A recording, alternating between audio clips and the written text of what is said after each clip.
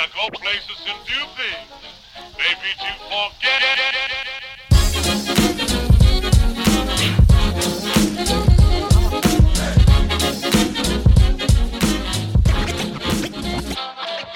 Good morning, everybody. It's Juicy Baskets. My name is Chase. 我们是一个 NBA 为主题的篮球 podcast， 每个礼拜带你回顾过去几天的新闻头条以及 NBA 大小事。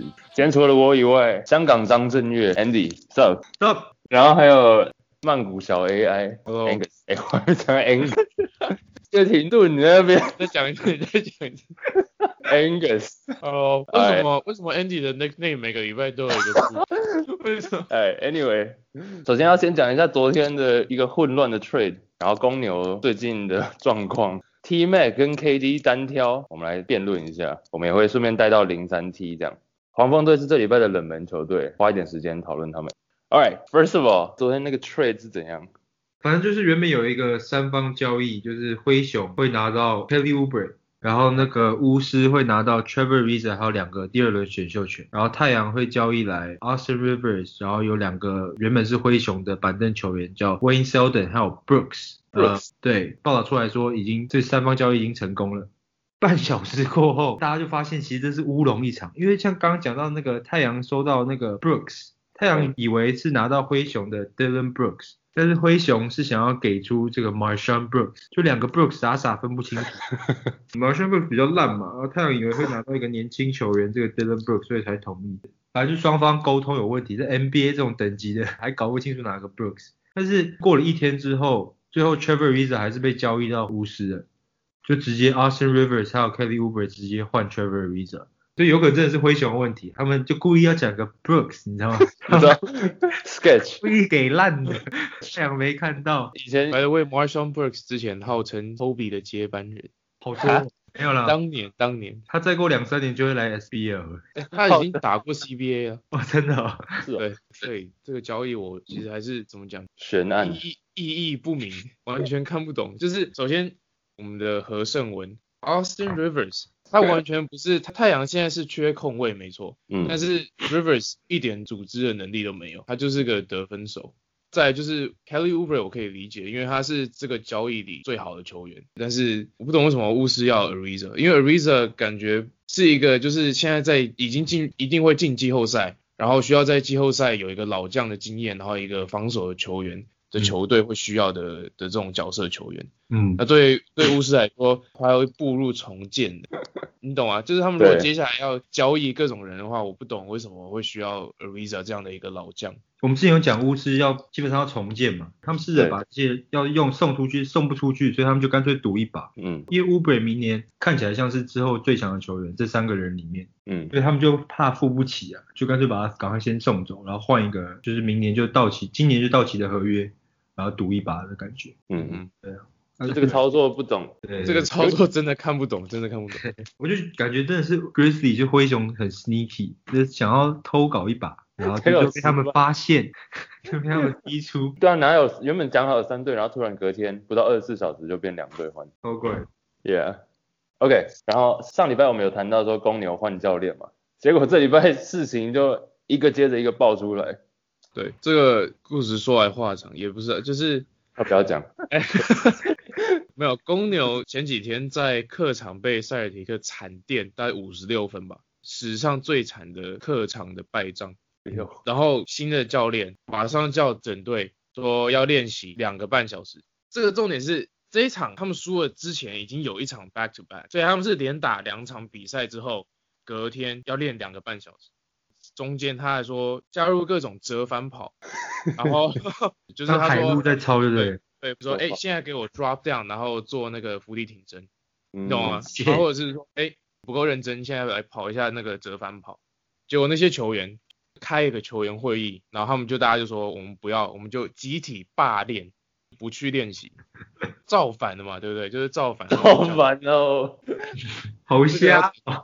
对，后来那个教练有加入这个，就是开会讨论这件事情，因为他是马刺的体系出身的，所以他不断的强调说，我们之前在马刺都是这样搞的，就是 Popovich 也会这样做，然后就有球员说我们不是马刺，Second of all， 你不是 Pop， 没有，我们没有我没有要听你讲的这件事情，然后还有包括一点是这场输56分的比赛中，有一度把5个先发球员一起换下，然后上5个板凳，这个有点是那种惩处式的这种调度方式，就是说你没有打好，然后我就把你换下来，然后我不行，然后他后来赛后还说，我把他们换下来是为了不要让他们再继续在场上丢脸。我如果是一个球员，然后你一个新上任的教练，然后跟我做这种事情，我也会觉得很不爽，因为你没有尊重到我嘛。对，所以当然就是出现这种霸凌跟这种造反的这个情形。我觉得这些球员也蛮扯的。当然就是这个教练我觉得他的要求很无理。如果就是你知道霸凌啊，然后打电话给球员工会啊，然后跟自己的妈妈爸爸 agent complain 啊，太小屁孩了。直接去练习，然后跟教练反映然后这是你的工作教练是来教你的，他也是想要让你，他的初衷不是整你啊。所以我觉得这球员的反应也是蛮好笑的。对啊 ，Andy 你讲，他们打给那个球员工会，让我回想到有点像军中打1985给国防部的感觉，就有些小屁孩就是被做一个伏地挺身，就会说我打1985。我们那时候连营上就有人打真的。对啊，然后他现在讲好吗？他想要早退伍，就反正就是蛮复杂的 situation， 因为我们下部队，然后那个假就算的不太好，然后他自己算就少几天。1985，他要离开的时候被营长骂，就干的那种骂，在全营面前，然后他就哭了。Boylen 也在50几岁了吧，然后在那边偷 meeting。对啊，现在公牛的球员成立了一个他们自己的一个工会，有五个人当做这个工会的主要的那个，他不是总共就12个人。对，就是 Zach LaVine、Lauri Markkanen、Bobby Portis 然后 Robin Lopez， 好像少一个人。自己创一个这个是干嘛的？就是说之后所有的其他的球员跟教练之间的沟通，透过他们来做，还要透过4个人沟通。对，这超扯的，第一次在就是 NBA 有出现这样的情况。然后 Markkanen 是什么咖？但是很奇怪，那时候我就听，就是大家要罢练的时候，2个最主要跳出来的说一定要去练习的，就是 Markkanen 跟 Robin Lopez。就是你看 Markkanen 这个第二年级生就已经蛮成熟，然后在 locker room 也都蛮听他的感觉，蛮特别的，蛮奇怪的吧，我也不知道。而且言下之意是说，代表说 LaVine 也是不想练的，然后像什么 Jabari 也是不想练的。对，有一个重点是这个工会里不包括 Jabari Parker。对。公牛最近就是等于是宣布说 Jabari Parker 以后不会在他们的轮值阵容里面出现的。对，意思就是说他差不多要被交易掉，或者是waive掉。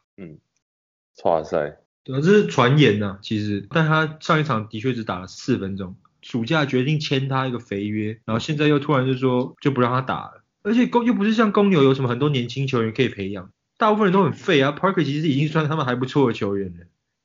你有没有看到上一场对国王比赛吗？其实那一场一开始打得蛮好的，结果后来他们下半场比国王少得了30分。有人就有阴谋论说，半场的时候是不是有小会议？折返跑是不是？说有点打太好了，对啊，有点打太好。然后有不具名的国王球员说，又要练球咯。好靠北。对，对啊，公牛现在就是一团乱。OK， 上礼拜在 Twitter 又有一个老话题出来，就是说巅峰时期的 T-Mac、Tracy McGrady， 假如单挑巅峰时期的 Kevin Durant， 谁会赢？1对1。然后我们就把这个问题 po 到我们的 IG 嘛，问大家，结果还蛮出乎意料的，60%的人说 T-Mac 会赢。可以打巴掌吗？好，原本我以为 KD 会大赢，结果大家竟然理性投票。我超级意外，我本来也以为 KD 会一面倒的赢，所以我选择坐票投给 T-Mac。喂，不是因为我不想要就是输得太难看，你知道，然后差太多，结果没想到60%都是投给 T-Mac。大家会不会是像你一样同情票？结果大家都傻眼。对，就大家都傻眼。有可能是怎么讲，就是近期 KD 的名声可能不太好，就是他等于是联盟近几年来的反派角色，大家都讨厌他，什么转队啊，然后 snake， 可能抱大腿啊，打不赢就加入啊，讲好多，就很，然后再加上就是贵古见今，就对以前的人觉得比较对，就以前的人，因为你不是现在在看，你就会觉得说以前都比较屌，这种感觉，可能是原因之一啊。但是理性，我还是觉得 KD 会完全的屌打 T Mac， 他们1对1打10场，KD 应该会赢7到8场。比如说打到11分这样子，然后对，就打到11分。就他7尺，他的身高，他打向锋线球员，像那个得分后卫，其他的打法，那他跟联盟其他中锋都一样高，他随时想要得分都可以。T Mac 根本绝对守不住他，但他还至少可以 limit 住 T Mac， 这个很难 argue 说 T Mac 会打赢他啦。就他基本上就是 T Mac 的得分再更强，然后又更高，然后更长。说实在的 ，KD 比 T Mac 的命中率高太多了，他比他准多了。说真的，对啊。T Mac 他的生涯没有一季他的3分命中率在40%以上。但以前那个年代本来就比较不投3分啊。对，没有啦，其实就都是这样子，就是球队都在进步，很难把现在，而且 KD 又是历史以来我觉得是 top 3的得分的 scorer talent 的话，他搞不好是前3名。对，而且球队本来就是一直在进步嘛，所以就是现在的当时的那种很屌的球员，跟现在也不太能比，就整体能啊，还有篮球意识，还有投篮能力都有差别。对，一直进步是重点了。像你没有听到 Kobe 最近有去上 podcast 吗？他说 Kevin Durant 是唯一一个到他退休以前都没有办法归纳出他的进攻模式的人。Kevin Durant 进来是07年嘛，到 Kobe 退休10年左右。Kobe 就说他这10年 KD 每一年都越来越强。他原本已经是进攻这么厉害的球员，但是他手段越来越多。他说原本 KD 是只能转右边，然后他投篮是有点像，你知道会有点拉到左边这边，或是偏中间这样。所以其实他说 KD 原本是好守的，以一个防守的角度来讲，但他每一年都会多至少1个 move 到2个 move。Kobe 到最后是说他真的没办法，所以用算秒数的，就是看他大概几秒的时候会出手，但是也没办法，他的进攻模式很难预测啦，应该这样讲。就真的是进攻万花筒的概念，因为他连 Dirk 的那种 fade away 他都在学，就他场上任何一个地方，他都 he can get a shot up， 他都可以投出去一个优质的投篮。但是讲到 Kobe 有一个有趣的是 ，Kobe 之前说过，他觉得他这一辈子最难守的人是 T Mac， 对，所以也是他两边好像都很爱，矛盾大对决。对，Yeah， 可能 T Mac 唯一可以 argue 的就是他得分王那个时候吧，但是跟 KD 比，我觉得还是差蛮远的。KD 有拿过得分王不是？对啊 ，KD 拿了4次嘛，而且我觉得其中一个问题，这个问题本身就有一个不算盲点啊，就是说巅峰 T Mac 对巅峰 KD， 那到底哪一年是巅峰 KD？ 是他得分王那时候吗？还是现在？还是他现在还在进化？就是到底什么时候 ？Like we don't know， 这个可能要等到他退休之后再来有这个 argument。OK， 嗨。这两个都是小前锋的代表嘛，另外一个小前锋 LeBron James 上礼拜跟 Wade 打了他们生涯最后一个 LeBron James 跟 Wade 的对战。那我们顺便讨论一下2003年这个选秀 T 好了，很多人说03 T 是有史以来数1数2的选秀年。03 T 的名人堂级球员有 LeBron James 嘛，然后 Melo， 然后 Chris Bosh、D Wade 这是不用讲的。Chris Bosh 也是绝对吗？我觉得很难这 Bosh 很难，会吧 ？Dude， like 不知道那时候的 voter 会怎么样，因为他打到30岁他就退休但是 T Mac 也打到31、32啊。但是 Bosh 跟 T Mac 不能比啊。Bosh 11-time All-Star。11 times？ Yeah。他有赢过总冠军，所以应该，而且不止一次，所以应该是 lock。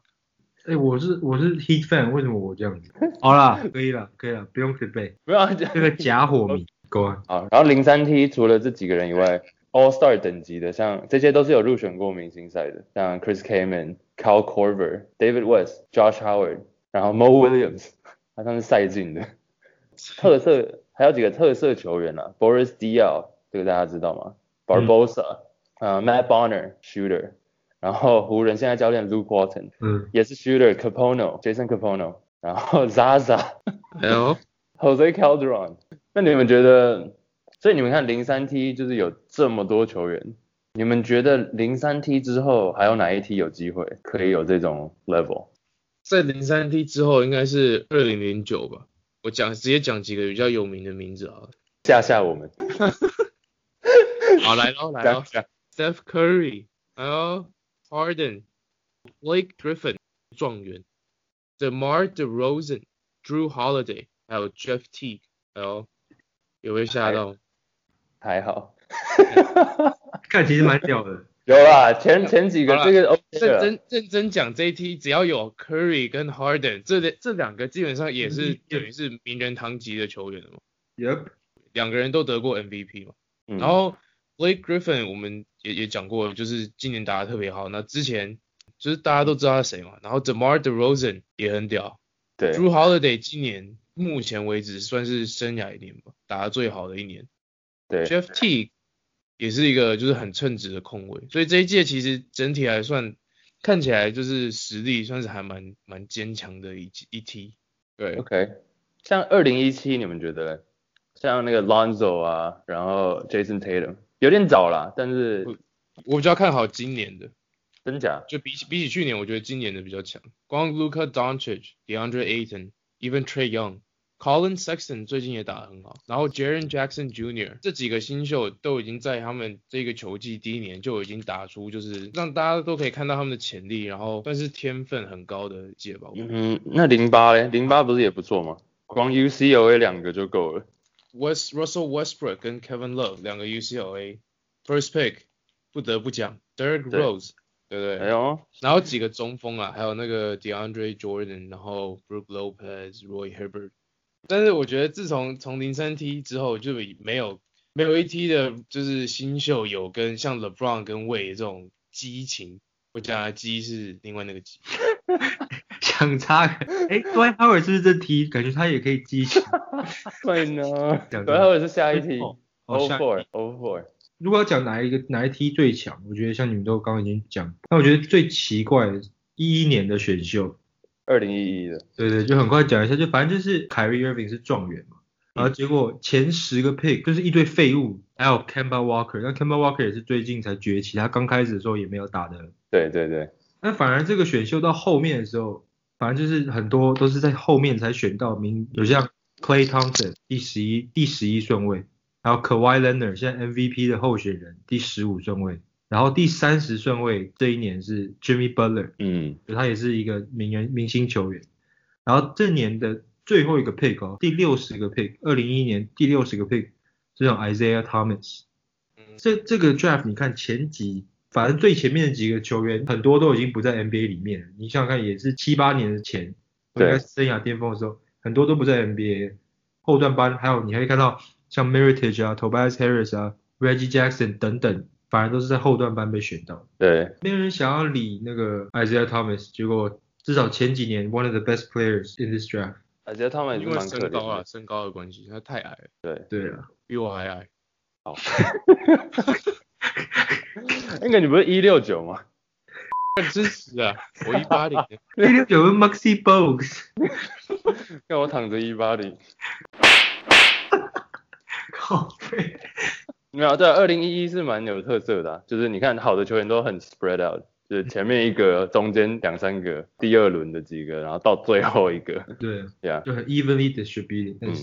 你刚刚讲到 Kemba， 我们顺便带到一下今天的冷门球队，Hornets 夏洛特黄蜂。我刚看了他们的现在战绩是14胜14败。过去几天我看了几个黄蜂的数据，结论尴尬。怎么说？没有啊，黄蜂就是标准的。之前我们有讲到说，现在的 NBA 最烂的就是你卡在中间嘛，不上不下。那黄蜂除了战绩是不上不下以外，我觉得很神奇，就是他们的数据会互相抵消，你知道吗？比如说他们的助攻很少，但是他们的助攻失误比是全联盟最好的。然后3分线，他们这几年很想要 Michael Jordan 就是想要打快嘛，打3分投3分。但他们助攻出去投的3分是全联盟垫底的，等于说你这个好的助攻失误比没什么屁用。想打快外线，但是球队的阵容就是年轻不稳，内线的很慢，像什么 Kaminsky 这种，Cody Zeller 这种，就是他们的中锋都长得很像，你们觉得吗？年轻球员不稳定，内线球员慢，然后最后就是靠 Kemba Walker 一个人崛起。Hornets 其实我觉得他们最大的特点就是 they're just not turning the ball over， 就是他们不失误的。对，每一个人，像尤其是 Kemba 就是典型那种他是得分控卫，但是他其实失误以一个控卫来讲很少，然后他们其他球员也都是一样，所以就导致那个很高助攻失误比，但是助攻很低。今年就是他们有几个球员，今年和去年选进来的 Miles Bridges 还有 Malik Monk， 虽然感觉都不一定是会明星球员，但是都是看起来都是蛮有能力，或者至少蛮让人觉得会有兴奋感的球员，看他们打球了。但是他们就像你讲的，现在他们就是卡在中段班，只能 rely on Kemba， 但是然后还有其他一些老将，像你看 Tony Parker 现在在黄蜂，就反正就是他们很多球员，但不知道他们的球队的方向是要往哪里去，就不知道他们的未来在哪里哦。对，就是 they have a lot of players but not sure what direction they're going。讲到黄蜂，我就只有想到他们老板是篮球之神 MJ， 然后这些老板很抢戏，因为就是最近有一场比赛原本要赢的，就最后还是赢了，但是 Malik Monk 在最后一秒提早冲入场内跟队友庆祝，就领到一个技术犯规，然后就送对手一个罚球。他回到那个板凳的时候，刚好那个 MJ 在旁边，然后就想要挥手扒他的头，结果第一下还扑空，然后他就很笃定的一定要扒到他的头，所以后来又连扒2下，然后老弟就很尴尬在那边跟 MJ 对笑，然后就是对做一个小 crossover， 投中了一球之后 ，MJ 当时也坐在场边，然后就站起来做了一个他那个最有名的动作，就是 signature fist pump， 就是揍人一样把手就是这样就这样一个嘿，我跟风做了一个这个诡异的动作。大概知道我在讲什么吧，就是他招牌，他每次投进制胜球，他都有一个招牌的动作。对，招牌要庆祝的动作。前几天那个黄蜂领先尼克，就是废队21分哦，黄蜂领先21分，结果被逆转的时候，我觉得有可能是 Jordan 怕太生气，开始打人，所以他就赶快往包厢那里跑，但是镜头还是找到他了，就看到他一直在 face palm 打自己脸。对，要忍住自己的怒火。没事。那你们觉得 Kemba 的未来嘞？因为我们有做民调嘛，然后47%的人说 Kemba 应该留，然后53%的人说赶快跑。两个不一样的东西，一个是 Kemba 自己要不要留，还有就是 Hornets 要不要留他。我觉得两个都是就两个 party 的两个角度啊。对啊。就 Kemba 角度的话，反正就是一半一半的人觉得说，假如我是 Kemba 我会留，然后一半的人说我要跑。对，就是回到刚刚的尴尬。对，我觉得 Kemba，我先讲啊 ，Kemba 的角度 ，Kemba 应该要赶快逃。然后我如果是黄蜂的角度的话，我拼了老命都要把 Kemba 留下来，因为 Charlotte 是一个小市场球队，所有的小市场球队都没有办法，没有那个对一些球星来说的吸引力，所以不会有 free agent 想要去说我就是要去 Charlotte Hornets， 我就是要跟黄蜂签约，真的不是一个很有人气的地方来说，市场来说，这种小市场的球队，我觉得他们应该参考前几年那个灰熊签 Mike Conley 的时候，端出一个顶薪合约签他，那时候大家也说这个完全超过他本身的这个球员的价值，但是我觉得对小市场的球队来说，这是你必须要做的，你已经培养出一个看板球星了，他如果走了，下一个球星很可能也是你自己要养起来，所以以黄蜂的角度来说，真的是不管怎样，就是花钱把他留下来就对了。现在 Kemba 签的是他那个新秀之后的 extension， 好像是4年4800万，很便宜，以他这种球员。对啊。但是他之后这个暑假可以签的合约，现在是5年1亿9千万美金。顶级合约嘛，但是如果他今年进了一个 All NBA team 的话，他可以签到一个5年2亿2千万美金的合约。which is 之前只有4个球员签过，就是 Curry、Westbrook、Harden 跟 John Wall。付这个钱是不是值得了？因为 Kemba 是这种典型的得分控卫，然后他又比较矮，然后这种球员很危险，例如 Isaiah Thomas， 对，一受伤。他速度对他来讲太重要，或老的时候，他就整个效率就会降低很多很多。所以就让大家想到说，这种肥约，但他们并不会是，你知道吗？很开心，感觉很赚到的续约 Kemba Walker。我觉得蛮有趣的。你刚刚有提到 John Wall 也是拿一个这样子的合约，John Wall or Kemba？ Right now? Right now. The Kemba all day. Agreed。我觉得 Kemba 现在是 riding a hot streak. He's good, he's really good. But he's 现在明星控卫那么多，他不是一个很稀有的。But John Wall. Yeah, I know. I'm just saying. 但是就是 John Wall 至少他做的东西是 NBA 目前比较少。比如说防守啊，然后传球。对 ，I'm not saying I'm taking John Wall. 现在当然是大家会选 Kemba，but Kemba is not that like 他很强。但是你想想看，这种球员 NBA 多的是明星得分控卫 ，Damian Lillard 这种，一堆啊，新一代的也很多这种球员。如果我是个球队的话，如果要付顶薪的话，我会 pay for 很难取代的球员，像 Anthony Davis 啊，对 ，Porzingis 啊 ，Giannis 这种会比较爽。但是如果完全靠得分在吃饭的控卫，这种其实找一个 second tier 的也可以啊。像大家讲看很多合约都想说，哇靠，为什么签这种肥约啊？这个人怎么拿到这么多钱啊？但是很多都是这个球队，是你是哪个球队，还有哪一个特质，还有你在哪个时机。像现在 Kemba 他们必须签 Kemba，因为他们找不到另外一个明星球员。还有火箭那时候签 Chris Paul， 因为他目标就总冠军嘛，不赌一把是干嘛？对啊，对 ，Kemba 自己是蛮想留的啦，好像。OK， 这礼拜还有其他的新闻，稍微跟大家提一下。Nick Young 帅气屁，我们的黑人问号跟金块签了小约，恭喜他。然后我们想要花一点时间讨论一下裁判的部分，因为最近NBA 裁判状况蛮多的。狗贝尔先是那个打水壶啪的那个，他下一场还是有感觉有点被黑哨影响。然后 DeAndre Jordan 跟 Trae Young 他们算是好朋友嘛，然后比赛中间有一段有点打闹的，然后裁判给他们两个都技术犯规，然后他们就是跟裁判说我们只是在互摸而已。结果技术犯规2队。我觉得起码以这一季来看的话 ，NBA 目前为止在北美的4大运动里可能是史上最烂的裁判团。我觉得 NBA 的裁判都很情绪化，很多那种报复性的吹判，就好像你不爽一个球员。因为 NBA 的这种比赛形式就是每一球吹判或每一球之后你都可以去跟裁判靠北，对不对？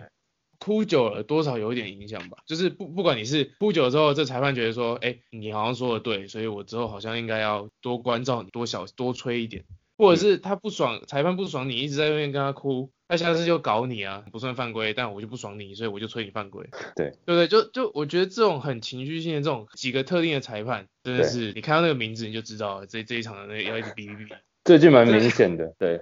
假设以棒球来讲好了，你对好球带有任何不满，你是不能跟主审有任何抱怨的，因为你只要跟他讲一声，你就拜拜了。最有名的就是什么，铃木一朗用球棒画了一条他认为是好球带的那个位置的线，他只是画线而已，有一句话都没讲，裁判看到了就一样拜拜。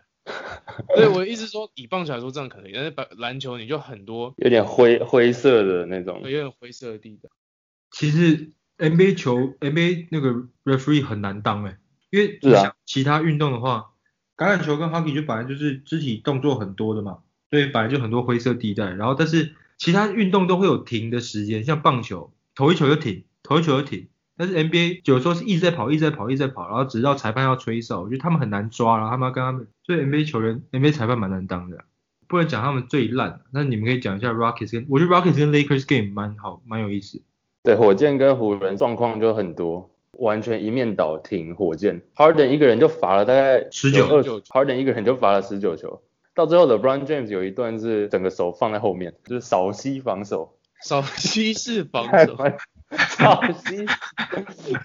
扫西式防守，对啊。然后有一球超级夸张的，就是 James Harden 在切入的时候，一只手抱球，另外一只手去勾住 Josh Hart 的防守的手，然后转了一圈，就好像在跳舞一样，转了一圈，转完一圈咯，他才做那个投篮的姿势，然后顺势的把 Josh Hart 的手跟着他自己投篮的手带起来，然后就又罚2球，真的是这场比赛的写照。Yeah， 但是火箭这个是真的有状况，因为最近几天在那个 Reddit， 但是美国 PTT 爆出就是有一个裁判第46号，就裁判都有号码嘛，46号的 Ben Taylor， 只要是有他执法的火箭比赛已经12连胜了，大家可以继续观察。NBA 不让他继续就是只判那个火箭的比赛，就代表他们间接的承认这个裁判问题。对啊，但是 NBA 也不是没有这种黑哨事件啊。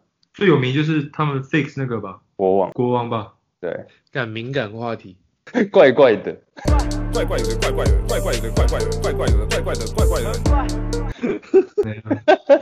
可以。讲到火箭，最近好像成功登陆火星，是不是？反正就科比前阵子说了一个没有，就是他相信这个阴谋论，就是人类从来没有成功的登陆月球过。然后他讲了之后，就是当然各种媒体就大肆报道，导致呢他上一场比赛在国王队帮他播了一段登陆月球的影片向他致敬。不过他自己是有说他其实只是开个玩笑，然后 NASA 就邀请他到他们的局里去参观人类真的有登陆月球的证据。对啊，我觉得最好笑的是 Blake Griffin 之后他又留一个评论说，那我不相信比尔盖茨是真的很有钱。盖茨爸爸送我钱。对。OK， 还有一个老消息了，之前 Butler 还在灰狼的时候，他有一个练习比赛，然后 Butler 率领灰狼三军打败灰狼一军。那 Butler 在 JJ Redick Podcast 的时候就说，当时有一个大秘密，虽然说 Butler 带领的三军获胜，他全场只出手了1次，只投了1球，光这样子就把灰狼一军打爆了。我觉得他最近有点话太多了。Shut up， 就我觉得你已经是一个 Sixer， 对不对？你已经不是灰狼的球员，所以不用再废话那么多，一直讲前队友的事情。个人感觉。但其实我是不讨厌 Butler 啊。其实我蛮喜欢 Butler， 就是他这种个性，就是虽然这件事情过了这么久，但是我们都知道他的初衷就是他想要赢球啊。其实这种很多很厉害的球员都是这样，他们看不惯那些不想要让自己进步的球员，所以他就是他做自己啊，他的个性就是这样子啊。Kobe 也是这种人，没错。他之前对 Smush Parker， 你记得这个人吗？有。他到现在 interview 他都会说 Smush Parker is trash， 他为什么在我们球队？就其实很多这种传奇球星，因为他们的那个 work ethic 实在太猛，老子就是要赢球，如果你不跟我一起的话，我就是不爽你，然后我不管你，我直接会在大家面前呛你。我蛮喜欢这种个性的，其实他也没有在虚伪，他就是这样啊。过了这么久，他突然讲到这个练习，是因为他上他的队友的 podcast 嘛，他问他就回答，所以我觉得他并不是他自己故意要找个人，然后再继续又讲他这个陈年往事的东西。毕竟他现在他也知道他在新球队，他在 podcast 里面也有讲，反正就也有讲现在球队的一些事情，但是当然头条就会变成这个东西。对啊，整个 interview 就有1个多小时啊。那当然这段也是最 juicy 的。好，以上就是我们这礼拜的节目。那喜欢的话记得 follow 我们的 Facebook 跟 Instagram Juicy Basket。那 Apple Podcast、SoundCloud、Stitcher、Spotify 都可以找到我们。下礼拜再见喽，拜拜。